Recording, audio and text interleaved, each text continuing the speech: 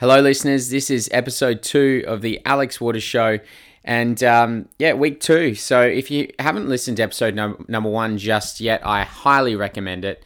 It had a lot of really good feedback from it. Andrew Hagen was our guest, and just a really, really fucking interesting dude. So, and we chatted a lot about business and a lot of different things. But I'm excited to get into this episode this week. I had Mitchell Vickridge on, and we recorded this interview via Zoom as well. It was done during the COVID lockdown period. And, Mitch I've known for a number of years. He's such a fascinating human, had a number of different turning points in his life. The guy almost died on the operating table, just some crazy, crazy things. And one thing I've really liked about Mitch, I really admire about him, is he's always just done incredibly well at whatever he does. And he's kind of got this this attitude and this energy, which almost feels like everything he does is easy and seamless for him. I'm kind of jealous and envious of it. But yeah, just a great quality human being. We go real deep in this episode. We talk about plant medicine, his journey, and what kind of went on there, and his whole health story. If you're interested, particularly in your health, which just a side note, if you're a human being, it's probably a good thing to be interested in, because otherwise you're going to die. I think you'll really get a lot out of this episode. So I'm looking forward to getting into it. Looking forward to you getting value. Connect with me on Instagram and shoot me some comments and your feedback. I'd love to hear what you got from this episode. But here we are, episode number 2 of the Alex Waters Show. Ladies and gentlemen, this is the Alex Waters Show.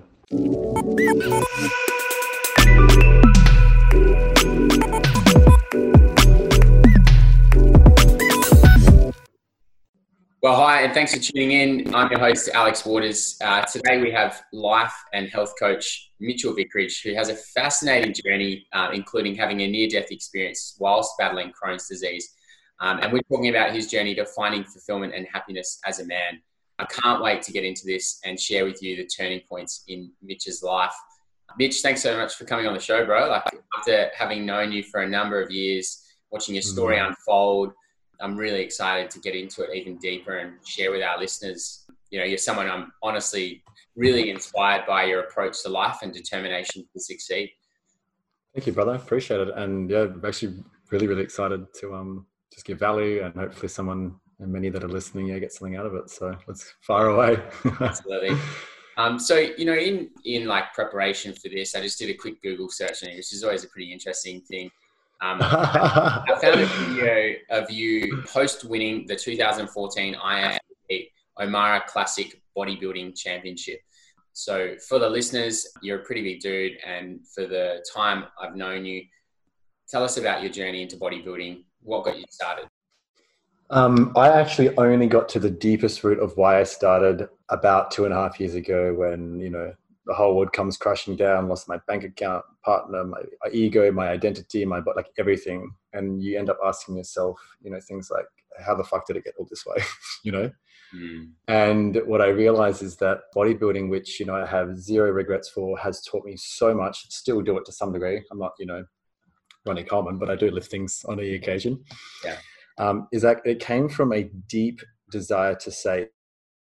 And it started all out with what I realized now, and what I realized more recently was that it came from not being bullied and wanting to be bigger than the other dudes to beat them up, not because I was insecure, wanted to get the chicks. It actually came from my childhood, when I first experienced a very, very powerful moment of feeling powerless. It was a powerful moment, but I felt completely powerless. I won't go into too much detail, but it was a family event. There was some violence involved, and I was too young to do anything about it. And so, as I'm sure many people know, that young ones are extremely impressionable, and events and experiences and emotions are extremely powerful to the human mind and being. So in that moment, I felt extremely powerless. And so, a couple of weeks later, this cartoon called Dragon Ball Z appeared on the screen for the first time ever. And, that was the first moment of seeing something so impressionable, the hero archetype, the one that fights for justice, the one that wants to save and fights for good, et cetera, and also equally doesn't give up when there's pain apparent. pushes through pain, always moves forward, doesn't matter. Nothing gets in their way, keep going. So I was, most involved with gymnastics as a kid, which, my parents, and I blessed them for putting me into that. It taught me so much more than just the physical aspect. But when I got to the moment of, I think about 13, 14, I was at Mickey D's flipping burgers, and I'd saved enough money for membership to go to the gym, because both my older brothers were in rugby and they were doing the gym as well. And so I'd signed up, and the moment I literally finished, all my paperwork and stuff like that and signing my life away, I went over to the free weight section and then saw a 2-time Mr. Australia squatting an enormous amount. It would have been 250, 260 kilos, like it was water. And of course, that was just fucking sign me up, done. That was the real life version of this deeply rooted reason as to why I wanted to help and save and fight and all these things. So that's really how it started at a very deep level. But the love of it, the love of discipline and the love of growing, and I'm not just mean muscle, you're growing mentally and physically, and even I would argue spiritually. When you're always leaning into resistance and growing your comfort bubble and leaning into pain and discomfort, it teaches so much about yourself. And so I developed a deep love for it, and love everything it taught me, every experience and every opportunity it gave me, all the people involved. It's a beautiful journey, and zero regrets. But that's, circumventing, that's where it all started. Yeah, wow, that's amazing. And obviously, we were just, before we started recording this, we were talking about how I've just started running again, and how that's been such a catalyst for pushing through a lot of mental resistance and emotional resistance as well. What has bodybuilding given you that you just now apply to your life? Definitely the number one thing is discipline. Yeah. When it's all too easy to live in our comfort bubble, and I think we're seeing that a lot now. People are being pushed out of their comfort bubble, and it happens all the time. I remember hearing a favorite quote once. One of my favorite quotes is, "It's never about stopping the ocean waves, but learning how to surf." Yeah. And this idea of, we all have this, this idea of a comfort zone, and when we live in it, of course, it's comforting, but it's detrimental to the soul, because we're not growing. It's one of our six core human needs, as Tony Robbins would tell us. And so when you have limitations of growth, you're going to feel like a prisoner of your own mind, a prisoner of your own soul, so to speak. So bodybuilding has definitely taught me the essence of discipline and what it means to actually then grow your comfort bubble and learn how to love pain, learn how to lean into discomfort, and ultimately grow from the lessons that you receive from that. And it's nothing you can read in a university book. It's something you have to go and experience. And so I'd say that's number one. Other things, just like general respect, focus, beautiful mindset, all these things carry into everyday life. They carry into business. They carry into even relationships. Probably many, many, pivotal things that bodybuilding has given me, for sure, that have absolutely helped change me for the better, despite the process of deterioration as well, Yeah. That for my personal journey, yeah, definitely. Yeah, sure. Something I'm really interested to unpack here, and a part of this episode, is that we all have different challenges and turning points in our life, and some of us take the opportunity that's in front of us, and some of us don't. And it's that mindset and how we handle the emotions and the challenges that come our way that actually define what kind of life we get to live. And I think a big part of this, and what people are always questioning, is, what's my purpose and what am I here to do? So I was curious to know, have you always wanted to be in the health and fitness industry, and what led you towards it? Because you're a health and what's your role now? You're a health coach, life coach. Myself, the human mechanic. Human mechanic? Cool. I love that. Mechanic, yeah. Help people fix their own bodies. Yeah. Yeah. So have you always wanted to be in that, this kind of industry? Obviously your role in it has changed over time, but it's sort of the same thing. Yeah. I think I give power or merit to probably a couple of things. Number one, my parents just threw me into a lot of sports when I was young. I was very grateful for that. I'm sure and maybe to the listeners too, when we're super young and even prenatal, and from the moment we're born to the ages of 6, 7, 8, we're in the download phase. So I was downloading all these things about sports and movement and dominant movement patterns and sports, all that kind of stuff. And so I probably attribute a lot of that to just the fact that when I grew up, I just was involved in sports and involved in movement. Now with this more holistic approach and health and a little bit more awareness, it's very health based. Prior to that, it was very much get shredded and the health can be on the tail end, right? Yeah. So it definitely took a turn after many of these experiences. But I would say the biggest attribution would be to the fact that when I was young, I was involved in it. And then I think I just had a keen interest. Gymnastics, again, much like bodybuilding, the discipline, the respect, the reverence, the grace, even some of the feminine characteristics like grace and poise and beauty. When you're moving your body in that way and you're learning how to develop the body, this human organism, it fascinated me. And bodybuilding was one of those things because, like I said, deeply rooted from this childhood traumatic experience of then going, I can sculpt my body to the way that I saw in these cartoon characters, and the process it takes of just chip, day in, day out when you're working on that project, or when you're that passionate about something, that's what, captivates people. And so, yeah, it was initially more about the essence of that journey of bodybuilding and crafting, and then it became one that's now deeply rooted around health, because there's that, I think it's an Indian proverb of when you're healthy, you have 1,000 desires, but when you're sick you have all but one. Yeah. And so this is just my truth. This is my absolute truth, and it's what I live by now is living a healthy life, because everything that comes under that then gets to be enjoyed. You get to enjoy your business more, you get to enjoy your family more, you get to enjoy travel, exploring this beautiful organic spaceship, you get to enjoy everything. And not in an obsessive way either, very, again, sustainable and balanced way. Health that becomes obsessive ironically becomes unhealthy, right? Yeah. So keeping a really clear lens and a healthy perspective on health, bit of the irony in that one, is how I am where I'm at now, 28 going on 29, and I'll be somewhere else in another 10 years, but this is where I'm at now. These are my absolute truths, and the big pivotal theme is a healthy mind, body and soul. Yeah, I totally resonate with that. And especially turning 30 this year, it's not that I feel old, but I've become aware of my mortality. Yeah. And, that kind of leads into my next question, because you aren't 30, but you have had an experience that most people probably won't ever face in their life. Tell us about Crohn's disease. Like, what is it? What does it mean if you have it? And tell us your journey with it. Yeah, well, just real quick before I dive into that, most people change through pleasure or pain, right? So they've, hit a midlife crisis, and then people are like, 40, 50. I'm very blessed that I got to receive it at 26, 27. So I remember reading once, Leonardo da Vinci's simplicity is the ultimate form of sophistication. And I think what's happened in modern world is we've way too overanalyzed and way too compartmentalized health. It's a very, very simple concept. A body at ease is healthy. A body not at ease is in dis-ease, and it's unhealthy. And we can go through the location and symptom relative to the level, like, the acute phases and the subacute, and then the chronic, and then the super degenerate. And so when you hear the word Crohn's disease, that could mean anything. That's just a label that someone's given them. It was a label that I was given. It then gave me an identity, and you shape your whole entire life around this model, this allopathic model that we have called disease, right? What medical doctors loosely call diseases. My experience was walking into an office after I had this bout of bleeding and IV hydrocortisone and antibiotics and all these, terrible things. And I was in hospital for 2.5 weeks, to be told not only by, these prestigious medical experts, and this is not a rag whatsoever, but the people that you put the most trust and faith into, to say, we don't know what causes it. We have no idea how to treat it, but the best thing we have right now is these drugs. And if you don't take them, you risk surgery or bowel cancer. And that's like pretty much it. Right, that's at the basic level. Many are changing now. We can get to that conversation in a moment. Many, thankfully, are changing that now. But that's been a very, very strong paradigm, and is still to this day. In fact, I received a message last week from someone who said they just got the diagnosis, and they were told that their diet and lifestyle has no effect on their diet, their condition, which is just utter crap. And this paradigm needs to change, but it's happening the way it needs to. Right, it happens out of breeding chaos and all these things that, through evolution, we go, hold on, this is an old model, it's outdated, and we now need to progress to this new model. So to kind of circumvent all of this, what is Crohn's disease? It's a damaged gut.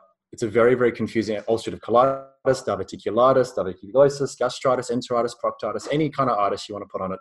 It's a very loose term for location and symptom, but it's very, very confusing to the individual that doesn't understand even the basics of anatomy, the basics of physiology, the basics of nutrition. And so the easiest way to put it, I tell all people, is like, imagine me giving you the keys to your dream car. And, I'm 28 years old. And I say to someone, now imagine if you drove that car for 28 years and didn't service it once. How would it drive? Shit's going to start breaking down if you're not maintaining the integrity of the organism, right? And so, when people say Crohn's disease, I have ulcerative colitis, I go, what does that mean to you? And they go, well, I have pain. Well, where does the pain originate from? Well, I have bleeding. Well, where does it originate from? And you realize if you just keep going back to simplicity, you just have a damaged gut to whatever degree. Like it's not black and white, to whatever degree, to you, the individual, right? And so research is always generalized. Prescription is always specific to the individual. Mm. So what is Crohn's disease? Well, it's probably a damaged gut that we have to go into why you got those symptoms and then why it got to the point you feel like you needed to get a colonoscopy or a doctor to say you've got Crohn's disease. Yeah. Again, same as ulcerative colitis, same as enteritis, same as gastritis. You have simply allowed your body, conscious or unconscious, to get to the point it was damaged, right? And the body's always self-healing. It's a self-healing mechanistic organism, right? If I cut my arm, I don't have to ask, so can you please heal me? Beautiful body. It just does it, right? Yeah. So if our rate of regeneration is superseded by our rate of damage, Yeah. to whatever degree, you're only as strong as the weakest link. Eventually, one link is going to break and you're going to notice a symptom. I love how simple you've just pretty much summarized any and all health issues. All of them, yeah, literally. Yeah. Even for like the arthritis, even the cancers, yes, I'm going to go there. Even the neurological, the MS, Parkinson's, Alzheimer's, ALS, all of it. Yeah. What's that? Is at the rate of regeneration is surpassed by the rate of damage, then it'll cause. It's a bit like a tipping point. It's a bit like a glass of water. If I call the glass of water our genetic blueprint, right? Some people are born with, unfortunately, great genes. Some people are unfortunately born with terrible genes, right? That's just life. Life isn't always equal, and that's kind of the way it's perfectly designed. And so if you keep filling your glass up, right, you have buffering systems. We have a cholesterol buffering system. We have a calcium buffering system. We have lots of buffering systems to defend us, right? Kind of like soldiers in a Roman Empire, right? And eventually, if the army of dis-ease or damage or nutrient deficiencies or environmental pollutants, whatever it is that's affecting your Roman Empire, you're going to find a hole there. So with the glass, if you're consistently filling it up, we have surface tension at the top and you kind of feel it, and eventually it's just going to spill over. Yeah.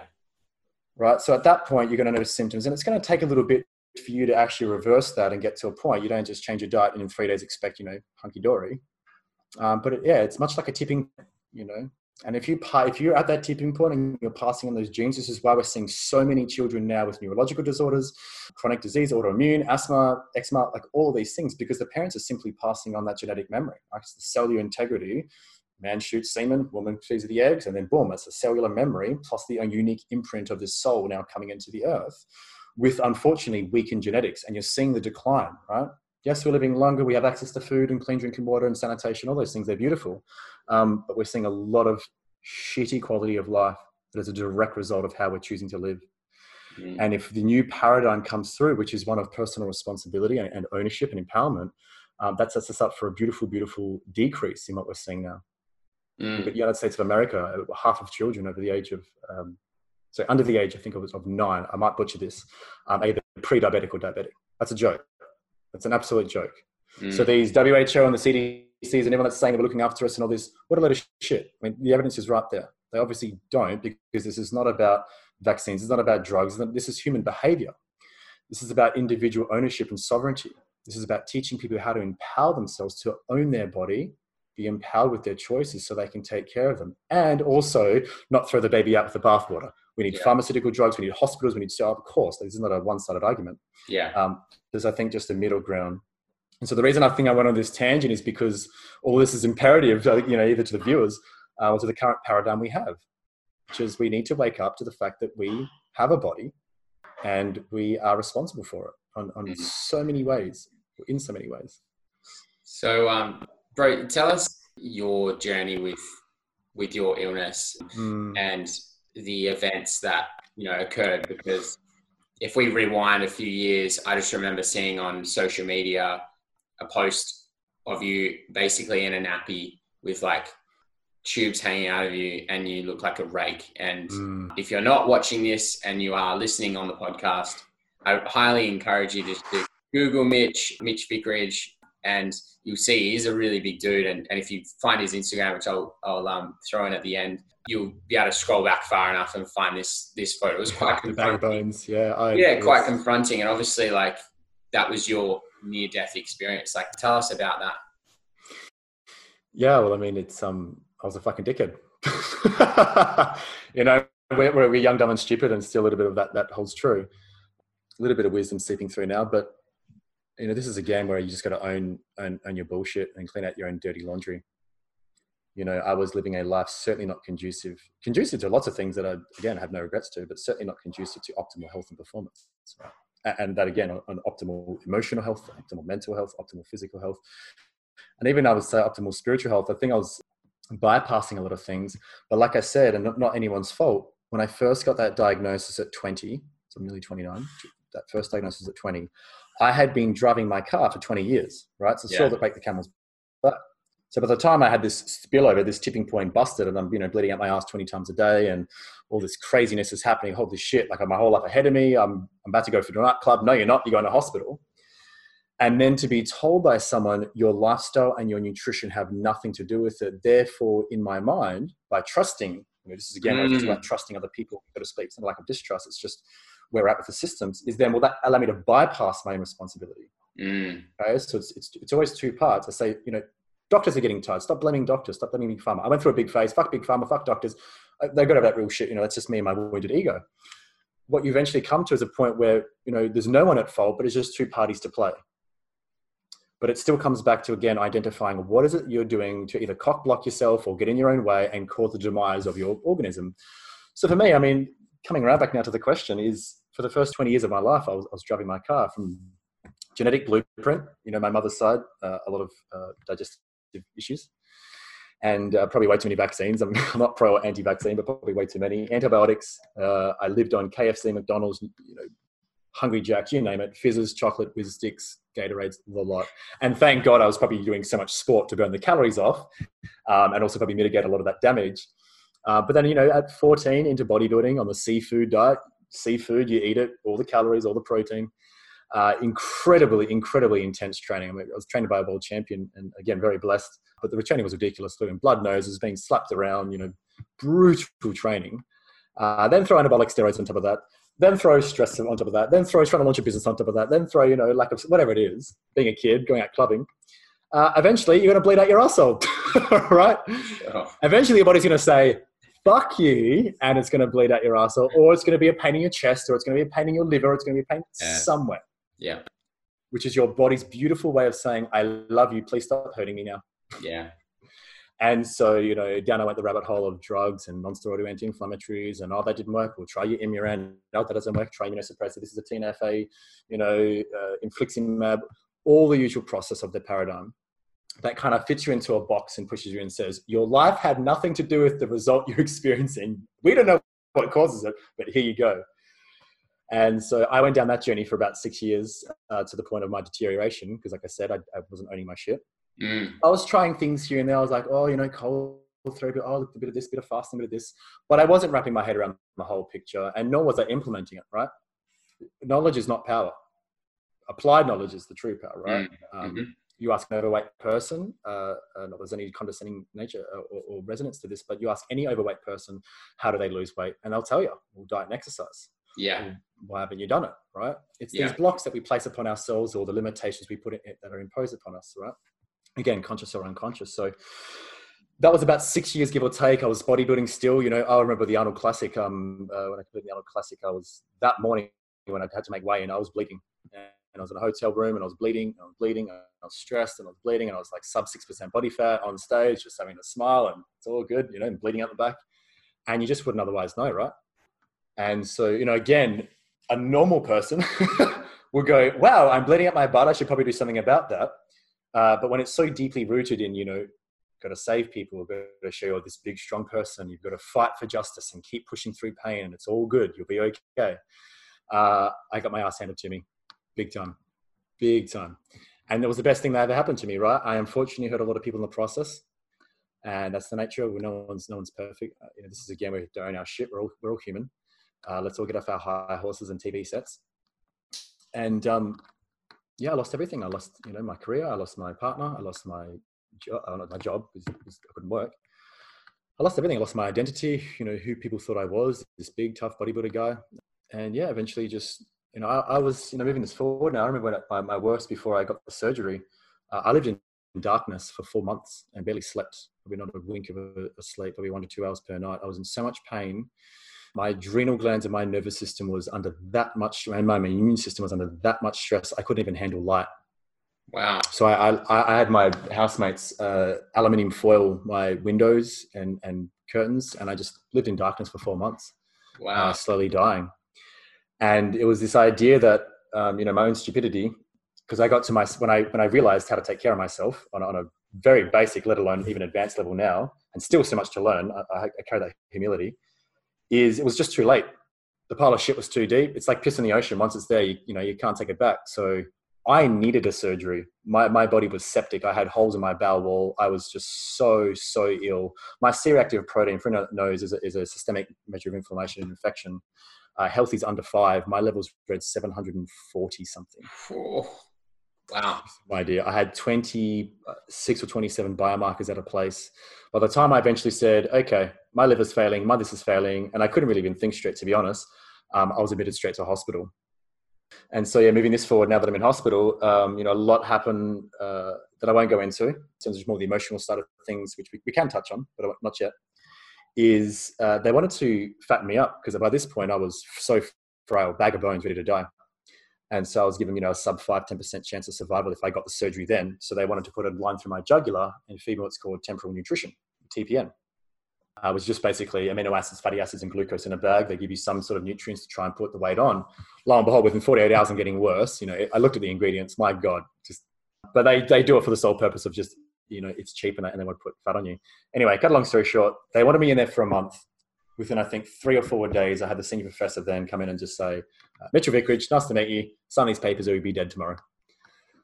I never met this woman before, so I signed them pretty quickly, and I was on the table, and I had my entire large intestine ripped out of me. Wow. It was the most decimated thing the entire team in gastroenterology had ever seen. It was completely septic. It was just thick and inflamed through lymphatic fluid, blood. There was polyps, cysts, holes, bacterial infections, definitely cancerous cells. No question in my mind that would have been cancerous or precancerous cells, just completely decimated. So for anyone that slightly knows some anatomy, from my terminal ileum, which is essentially the end of your small intestine, which then goes through your ileocecal valve and then into your ascending colon, all of my ascending, transverse, descending, and half of my sigmoid colon, before you get to your rectum and your anal cavity, is completely out. So I was fitted with a bag, a colostomy bag, for 12 months while I recovered. They were able to, they said, I begged them to say, I want to do a reversal in due time. Here's me still bargaining them, ready to die. And so I lived with a bag for a year, which taught me some beautiful things about surrender and letting go and unconditional love for the self. And November of 2018, I think from memory, I had the reversal. So they took the bag away, got the end of my small intestine and reattached it to the last part of my sigmoid colon. Sure. So I have no gut microbiome. Like, all this research on gut microbiome activity is fascinating to me. But then I'm like, wow, this doesn't line up with how I'm personally living, because here's me with no gut microbiome. Because you don't have a large intestine. Could not have a large intestine, which is where the majority, there's very, very little bacteria in your small intestine. You don't want it. Otherwise you suffer from, SIBO, small intestinal bacterial overgrowth. So, wow. I mean, so then at that point, so just real quick. So at that point, then when, my CRP dropped immediately overnight, all this blood work started coming back in, but I had a shitload of work to do. I had to regrow my nervous system, regrow my everything. My liver had failed, basically. I had to regrow everything. I had to go through a lot of detoxification and rebuilding and nutrification, plus all the emotional and spiritual work that I chose to do to eventually get to this point where I can happily say I'm in my body with cocaine energy 24/7, and I don't use coffee. Feeling beautifully free emotionally, spiritually, mentally, and physically, and live a beautiful, blessed life. Very grateful for it.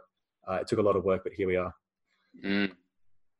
Did you, in that process, what were you thinking when you were on the way to the hospital or got admitted? Were you just in so much pain you had to go? Did you have to call an ambulance? How did that happen? And what were you thinking and feeling? Yeah, so like I said, I had this big aversion to having something cut out of me. I had in my head, I can save myself. I've got this, And like I said, I was just at the point of no return. Had I done what I tried to do 2 years prior, I am absolutely guaranteeing without any empirical evidence that I would have done it and reversed it, but I was just too late. I think at that point I'd surrendered to so much, I didn't really care anymore. I'd actually surrendered to the idea of death. Many people will say that they have no fear of death, or maybe they do, but there's something to compartmentalize the process and idea of death and then actually experiencing, holy shit, I'm about to go, catch ya. And then you have the complete loss of your ability to hold on. So I explained it to someone not long ago. I did a post about this. In those moments, it's like, in the way the physical universe works on planet Earth, at least, we have this thing in water called buoyancy, right? You can swim by kicking around and using the water to your advantage. when it comes to the moment of surrendering, whether it's the ego, the self, all of these things, and even death itself, it's like buoyancy disappears. You're still in the water, but the ability for buoyancy disappears. And so you just start falling with no ability to pull yourself back up. Or it's a bit like, water through a sieve. There's no escaping it. You have no choice. So there was that element to know that, even if all the medicine journeys I'd done and breathwork journeys done, there was nothing like actually coming to the moment where I had gone, I actually surrendered to death. Well, I have no choice, right? And it's very, very peaceful. It's very, very blissful. Death is easy. Life is hard. So, in those moments death where, is easy, life is hard. Yeah. Fascinating. That's a great line. Yeah. If there's anyone that actually, in terms of, I have to be aware that there are viewers listening. If there's anyone that has a fear of death or even, at the point of grieving someone that they've lost to them, and I studied for about a year of people that had NDEs and even people that had died clinically and medically and had come back to life. And all their stories are basically the same. I would say 99.9%, if not all of them, line up. Complete bliss and utter ecstasy. Words will not do justice for where, the soul, depending on your religious and spiritual beliefs. I'm just relaying again my absolute truth and what I've studied for a couple of years now. Absolute bliss, peace, joy, light, and love. Like you cannot even fathom. No words in the English language or any language for that matter will describe the feeling of leaving your body. Medicine journeys, I imagine, definitely much take us there. Breathwork journeys very much take us there. Meditation. You actually like, did you die at any point? No, but certainly glimpses of being out of my body. And I just remember this constant flux of like, it's not, there's too much to live and do and explore. And like it was the message was like, there's too much information, too much love, experience, travel. There's just too much. It's not your time, right? So you can continue the way you are, but you're coming back into your body. You can go to sleep, but you're waking up. And then the other polarity to that was there's just too much to give back. There's too much to do. There's too much to serve. Your time is not up. The soul's message was clear. Your time is not up. So there was these constant dissolutions. I'm sure I was in, clinical vegetable state, if you will, but certainly, on a, like I said, more of a spiritual level, out of my body, moments where I couldn't even identify with who I was. And at those moments, pain was gone. Like there was no pain. After I'd experienced the worst, there was no, there came a point where even before the surgery, there was no more pain. For whatever reason, my being, soul, psyche, essence decided that feeling pain, I had feeling it. It was time to kind of be out of my body somewhat in order to not feel that level of deterioration and stress and pain. So yeah, no, not full blown death. Just relaying people that once they got out of this hole and started studying NDEs and death, that yeah, it all pretty much lines up to the same thing. That's an intense journey, to have experienced that.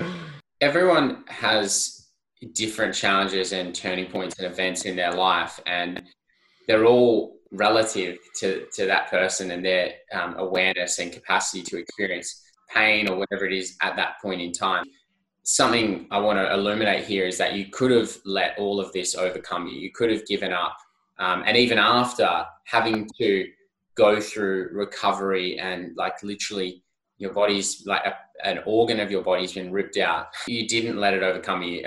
Talk us through what you had to face in order to rise through that time. Like what got you through? Yeah, you make a really good point because from memory, I might butcher this, but from memory, 84% of people that get some type of resection end up going back in for second surgery or more. Yeah, wow. Why? Because the fundamental things don't change. Yeah. There's no mechanism of action that shifts the compass towards a different, Einstein's famous words, doing the same thing over and over, and expecting a different result of the definition of stupidity and insanity. So I knew just like that was my big full hammer to the face. Don't wake up, dickhead. You got to change. And I was still human in the process. I still fucked it up many times, but there was that still underpinning knowingness of like, okay, you have to change now and get curious about how you went from that and lived that certain way to healing the fundamental reasons as to why it got that way. So, coming out of it again, I just think as a child, for whatever reason, my soul journey has always been one of curiosity, play, joy, love, and experience. And so I wasn't going to let this, catastrophe of an event still hold me back, because I think I still had all those underpinning values of when I saw Dragon Ball Z and I had all these mentors. Sure. God bless my father, he's passed away now, and I have such deep unconditional love for him, but was not my hero. because most of the time I'd see the back of his head on the computer screen because he was such a busy worker being a lawyer and being in his firm. So those values still took me through coming out of it. Again, perseverance, discipline, but the curiosity, the play, the joy, the love, those all came through too. And then just through learning through I'm a big believer of, don't walk in soft sand if you don't have to. Walk in the hard sand because people have been there before. So for me, it wasn't about learning everything from scratch. It was just going to who are the best healers on this planet, who has just simply got the result of taking someone from as sick as you can possibly imagine and allowing them to rebuild their body, because they still have to do it, right? The old expression goes, like, you can only lead a horse to water. And so, again, I think with those powerful voices of whether they're mine or someone else's, of there's just too much to live for and to do and too much to give back. Those were the underpinning values for me, along with everything else, to rebuild my body, rebuild my mind, rebuild my soul, rebuild my emotional body, mental body, all of it, and be the proof, so to speak, to show people who are in that same, experience and same boat, that are keeling over the toilet bowl, leaving a murder scene, shitting blood left, right, and center, that there is hope. Yeah. That you don't have to be put into a box, that there is a way out. And God forbid, I wish I had done it 2 years earlier. So it would have been like the actual proof of I could have done it without getting cut out, but it's irrelevant because I'm still doing it with other people now and showing them how to do it. Do you think that, just to jump in here, that inherent feeling of, no, like I'm here for something more than this and I'm not going to let this overcome me. Do you think you were born with that? And for people who don't believe that they have that in them, how do you think that they cultivate that? That's a really good question. Well, like I said, most people only change through pain or pleasure, right? I changed through pain. You've changed through pain, right? For sure. But people, so a lot of people go through, you see, and we all have people around us in our lives who it appears that they have hit rock bottom, and then there's actually another level of rock bottom. They thought they hit the bottom and they keep on going. Yeah. And I suppose I also feel that, not only does this question just apply to those people, but there are listeners right now who have gone through stuff, who have changed, who have overcome things, but maybe they're not really feeling that pull towards something greater or something bigger, that sort of purpose. So what is it? How do they cultivate that? Yeah. This is probably a multi-tiered answer. So let me just start with, I have no right to take people's pain away from them. So maybe they haven't received enough pain in order to change. I would say that's number one. And like, how dare I impose on someone's pain if it can be their greatest teacher? However, I don't believe everyone has to get to my level of death and destruction before they make a change. That's complete bullshit. However, I'm certainly not going to deny people's pain if it teaches them something. And gives that opportunity. I would say 2 is connect to your why, and not in like a pseudo spiritual way. Sometimes when I'm doing talks or videos or speeches or whatever, I say to people, what's your greatest gift? And some people say, it's my kids, or it's my PhD, or it's my career, or something. I say, okay, because that's your absolute truth at this moment. And I say, is it possible that your greatest gift is actually your death that's imminent? And it's your life between your birth and the first breath in and your death of the last breath out. The knowingness of that imminent death is the gift, because that's what pushes us into our greatness. And I don't believe most people have a fear of failure. I actually believe it's most people have a fear of success and what they're truly capable of and what holds them back. And everyone's got that little flame inside of them, right? Where they truly want to say and how they truly want to express themselves, but out of the fear of judgment or the fear of failure, but also possibly the fear of their greatness. Like, imagine being a soul in a tiny little human body. Holy shit, right?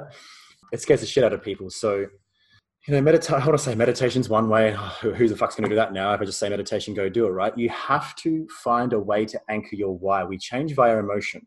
Again, overweight people know how to lose weight. Diet and exercise at a most basic level. They don't do it because there's not that pull and there's no cultivation from deeper within to move the needle and move the compass forward.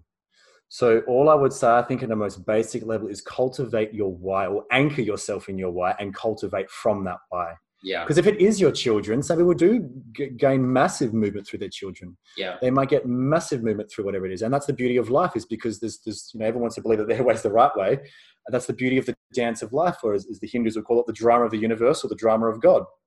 You have every infinite multiplistic way of experiencing this unique thing called being alive. So if you feel stuck, if you feel like you're not moving, you feel like you're in your comfort bubble, you're requiring change, and whether it's this podcast that inspires or just a little something or plants a seed, or whether it's a car crash or someone's death, you don't have to wait for those things. But it's certainly going to say, if you're going to do it from yourself, get fucking serious and stop fooling yourself into the bullshit stories that you tell yourself every single day. Yeah. And start getting serious with the flame that lives inside of you and cultivate your why from that place and anchor it in a deeper emotion, a deeper something. Because having fucking Channel 10 News tell you to do something, or having, Instagram tell you to do something, or a pretty quote, yeah, that's all cool. That shit's all cool. But as far as I'm concerned, it's pushing shit uphill. Yeah, I agree. Yeah. And there's something I want to add to this for the listeners is that, that often if you've been exposed to any kind of talk about your why, there's this, I've experienced a desire for that to be some sort of like really pretty, rosy, holistic, like, statement, a beautiful statement that I can share with everyone, and they like praise me for how pure I am as a human being.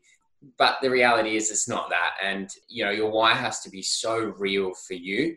And the moment that you admit that to yourself, and it might not be what sounds great to everyone else, but it's the thing that actually drives you and motivates you as your absolute truth, as Mitch says, in this now moment, that's I think the catalyst to create that turning point and the shift. So definitely.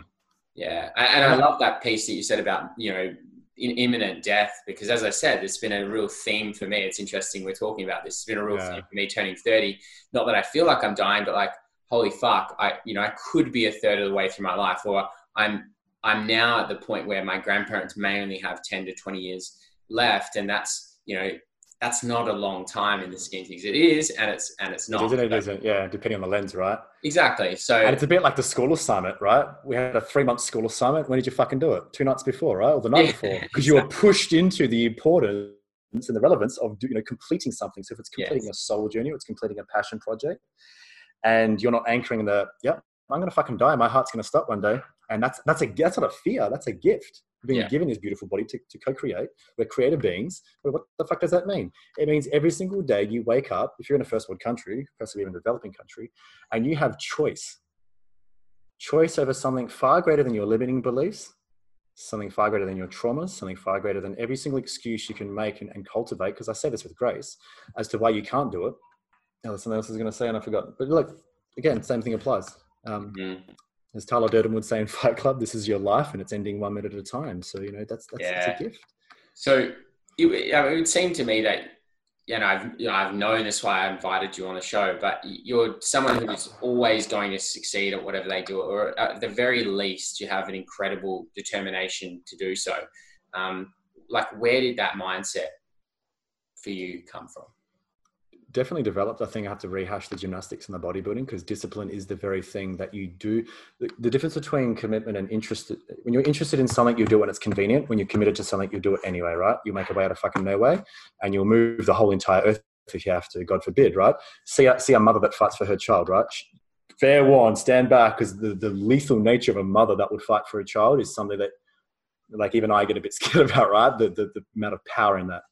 So I think developing discipline is the thing that allows you to go, okay, this is what I'm passionate about, and this is what I feel like I can be committed to, which means I'll get up and my body says, oh no, just 10 more minutes sleep, or just tomorrow. And believe me, I'm still subject to that. It's not, I think sometimes when people are talking about success, they act out as if they're not human anymore. I'm still human, right? I still fuck up and I still make mistakes, but it's just the slow development.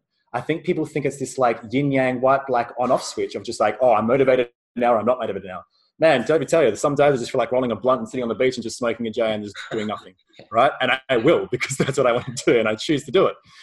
So developing discipline is something that happens over time. And again, it comes from your choice to want to do something and achieve something, knowing full well that you'll go on the hero's journey. You'll receive 50% light and 50% dark, so to speak, in a very general term. And you learn through the good and you learn through the bad. And if something good happens to you, you say thank you. And if something bad happens to you, you say thank you, because lessons can be derived from both. And that's what helps you grow and keep moving that needle to ultimately grow your spiritual nature. Yeah. I think it's past us in 2020 to start, allowing people to realize that, so many people I see that are trapped and stuck say, there's that theme of like, is this all there is? Right? Is this it? You know, I'm comfortable and things are good, but that's the problem. It's just good. And I think that, you know, in the East, and especially, and I'm sure, you know, when you travel to places like Peru and the Mesoamerican civilizations, and they'll say the West, it's very simple. The West are completely disconnected from their spirit. Yeah. You're completely locked in here and a prisoner of their own minds. And I say there's no condescending nature, but that's a core issue here. And we're having people slowly awaken now to their true potential, their true nature, what it means to be a human. And the fine line, I think, between, this is just my personal truth, the fine line between like overly spiritual and forgetting you have a human body. You're not here to be a soul. That's already imminent. You're here to obviously get messy and be a fucking human being, get your hands dirty, and learn to love the process of creation, which has two sides. So yeah, I think follow the Nike sign, just do it. That was ironic. Definitely. And you know, you're never going to reach a place of perfection. You're never going to reach a place of, you know, never experiencing self-doubt or insecurity or whatever else. It just comes in different waves, different levels. And if you can accept that as a human being, you're going to go through phases in life, you're going to go through seasons, and you accept that, but you're committed to something bigger than yourself. I think that's part of the key of that mindset of you know, succeeding. Definitely. So I was going to say is, you know, two key themes, you know, we talk about the label of anxiety and depression, and we can go into some fundamental things as to what that means. But I don't want to so much go into what I personally believe it means, because obviously that's going to either trigger people or they're going to agree or disagree. But what I would say is that most of the time when I hear people's healing stories and overcoming these things, there were two central themes. One was learning how to love yourself unconditionally. And that's obviously, that's again, not black, white. I love myself today. That's usually an ever-growing process of going inwards and learning how to love all parts, the good, the bad, and the ugly. And the second was learning how to become more in tune with the self, the true self, which is the ever, you know, expanding and contracting or ever moving universe, right? It's the ocean waves. It's how our thyroid glands are operating. I don't have to think about how I produce thyroid hormone. I don't have to think about how my pituitary gland works. It just fucking happens, right?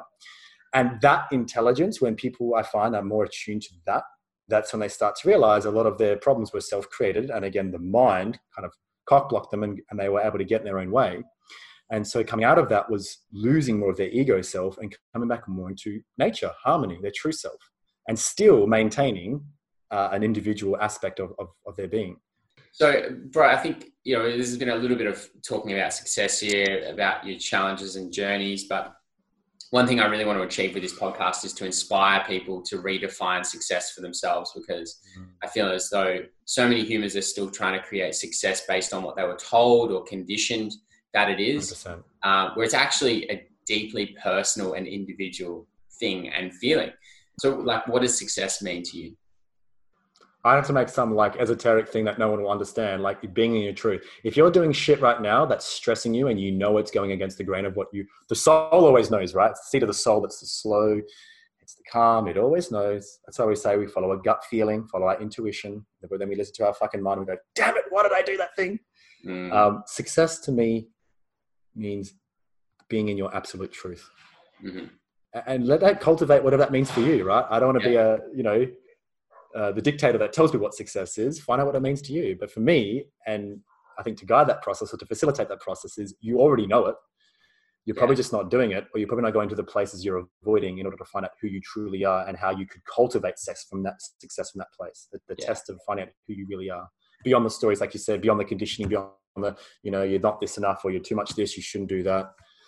It's breaking the bonds from that. There's this old Zionist expression of like, you know, show me a boy and how he lives from the age up until 7 and I'll show you the man he's going to become. Right? But that's showing you the central theme of being locked into something from birth. If you're programmed, you're downloading all this. This is how you should speak. This is how you should act. Shut up, Johnny. Don't do that. Mum doesn't like this. The government telling you this. Religion telling you that. And then you pretty much live in that cog, right? So a lot of the time it's breaking those bonds from the ego, which loves predictability. Often people choose chaos over harmony just because the chaos is predictable, so therefore that feels safe, and it's at their own demise. So it's like breaking those invisible bonds of our ego self, and again finding out who we really are, and that's how we cultivate our vision of success in my country. And the illusion of safety is being ripped away from many people right now with the world events, and you know, I don't want to really dive into that too much, but I think that this is really because it's being spoken about everywhere right now. So I think that, you know, the themes that we've spoken about, you know, going to help people in this position to really sort of work through these kinds of things. So I wanted to ask you a little bit about, you mentioned plant medicine earlier, and it wasn't probably my intention to dive into this on this show, but it feels like it's the right time to go into it. So, what is that for anyone listening? Obviously, I've got experience with many different plant medicines, ayahuasca, mushrooms, all of those sorts of things. Tell us about your journey, a bit of a snapshot of your journey with those, and what they've given you in your growth and how they've helped you. Yeah, definitely. I think the 17-year-old me would have been, pro plant medicine and pro this and pro that and all that kind of stuff. And very much reminded how Joe Rogan was in his early days, right? Pro cannabis and pro this. And, again, I'm going to bring it back to individual free will and free choice, education and responsibility and safety. I kind of want to lay the foundation with that. Plant medicines, and I say plant medicines because we could easily call them drugs. So I could say, mushroom's a drug and this is a drug. Well, fuck, if it's inducing some sort of physiological and psychological effect, we could argue the same thing for a fucking Domino's pizza. So I very, very specifically use the term plant medicines because, one, it's a plant, of course, and the medicine implies it has some kind of medicinal value, whether that's healing or whether that's moving you into discomfort to find some more type of healing, because it's not all pretty, as you know. If you're up for an IO journey, you're usually ready to vomit your guts up and shit your pants. So curiosity has to be the central theme, I think, for people that are out there that haven't gotten into that space. You have to want to be curious, right? If anyone is pushing you into that and again, your free sovereign will, it may cause issues for you, perhaps. It's okay to be nervous and a bit scared for these things because that means it's real. And it means that you're moving outside of your comfort zone. So if you're feeling anxiety, beautiful. That means you're doing it right, right? For me, I see plant medicines now really as like, I had a joke with someone actually last week about them being like a pair of Nike shoes. Going for a run's great in barefooted, but what feels better? Putting on a fucking pair of Air Maxes or a pair of Nikes, right? So it's like they're just tools to help you. Yeah. Old me would have put them on a pedestal and ayahuasca and mushrooms and DMT, right? And again, this like almost Dunning-Kruger of like, they're going to save the world and they give you all the answers. And believe me, they're pretty fucking powerful, as you know, but from personal experience. They can be complete life change. I've seen people demolish trauma overnight in one session. I mean, Johns Hopkins are releasing all this stuff now anyway, so this is not old news. To really answer the question, for me, they've just been beautiful tools, really, really beautiful tools. As long as I knew from the get-go that I wasn't relying on them.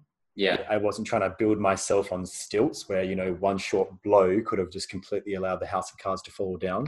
They've been amazing tools. There's a certain level of respect and reverence that I think need to be applied to plant medicines, and especially the more, the more traditional ones like ibogaine and ayahuasca.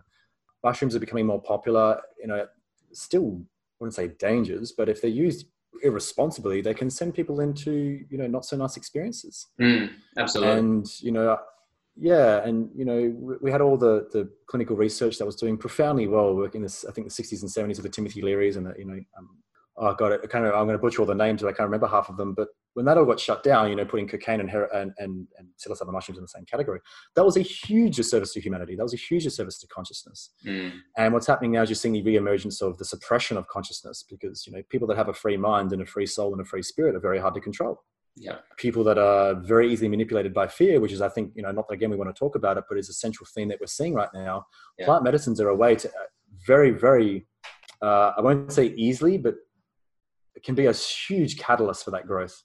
Yeah. It can be a huge catalyst for breaking the bond of who you think you are based on all the programming of society and starting to, again, venture into yourself. Yeah. And if you've got a lot of the time I find, ironically, the intellectual mind, talking about the aversion to it and all that kind of stuff. And if you're a true scientist, you should want to delve into this stuff. And that's what you're seeing now is people finally giving up their bravado of, this, and then realizing they didn't know shit. Like there's shit we know because we're a very intelligent species, of course. We've done amazing things. Like the shit we know, which I call a little, then the shit we don't know, which is a lot, and the shit we don't know that we don't know, which is probably infinite. And psychedelics and plant medicines are one way of accessing that. So when you come back to yourself into your ordinary state of conscious, you get your ass handed to you a little bit and you go, well, yeah, I guess I don't know that much. And that can change your life to the most subtle way of if someone gets triggered and is angry at you, instead of backlashing, you can actually be more compassionate. Someone cuts you off in traffic, instead of going, fuck you, it's, oh, you know what? That guy, his wife might be pregnant giving labor. Fucking go, brother, Yeah. And it shifts the way you view the world. It shifts the lens. It's like a kaleidoscope. Things start shifting for you. So And I think probably the last way of how they've helped me is just a deepening understanding of myself, which is the self. Being more loving, being more compassionate. I'm not always perfect. That's another ironic thing. They teach you to be more human and accept all the parts of you that you don't want to accept, like shame, apathy, guilt, greed, evil. Yeah. I think circumventing all of this, if people are interested in it and they're hearing about it and they haven't done it, and it's something that it's like when you peek over the thing, it's like, ooh, you peek over the fence and you see grandma's next door neighbor's backyard and tomato plant, or if you're curious, be safe and be responsible. Yeah.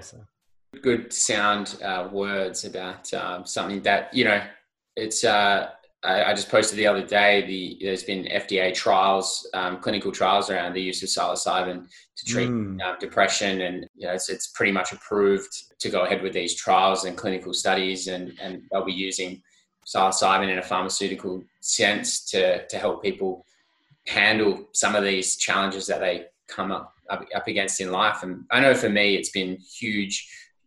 They've been huge tools to use in my journey to, first of all, unlock a deeper awareness of the fact that there is more than what I was currently seeing. And then, just as you said, it takes you on a whole different journey. So I was excited to share that because I think, it's a little bit of a taboo topic still in modern day society. And I really want to contribute to that being. And I don't even buy, sorry to interrupt, I don't even buy into that anymore. I don't even buy into this idea that it's a taboo subject anymore. The fact that it is taboo, I think, is the conversation we should be having now, right?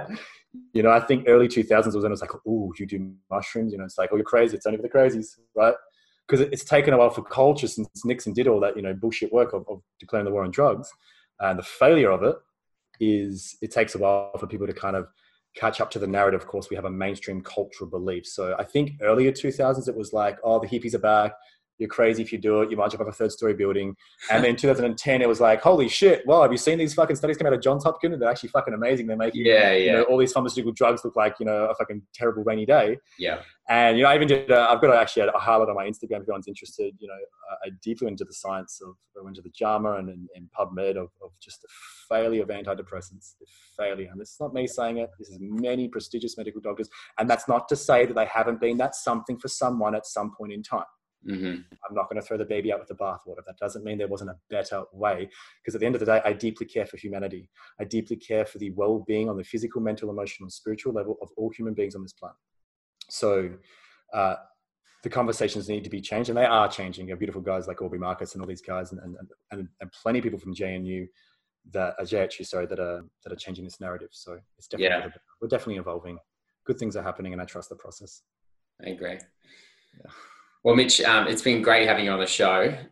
One final question I like to ask all the guests is, what is the thing you find most interesting about yourself? The first thing that comes up is the appeal to authority, the mischievous rebel that I think everyone has, but it's like super potent in me.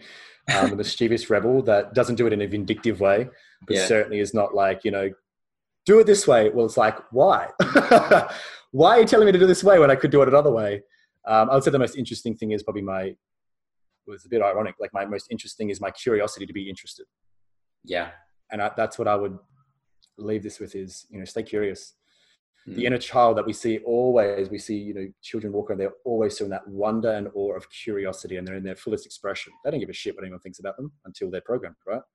So for me, the most interesting aspect of that is being able to hold that sense of expression or hold that sense of curiosity. And I would invite and encourage anyone listening to perhaps reconnect with that if they've felt like they've been perhaps not using their voice or being in their fullest expression. So stay curious, fam. That's a good way to go out. Stay curious. Well, thanks so much again for joining me, bro. Thank you for having me. Appreciate it. I'll drop all your socials and everything at the end. And thanks for listening.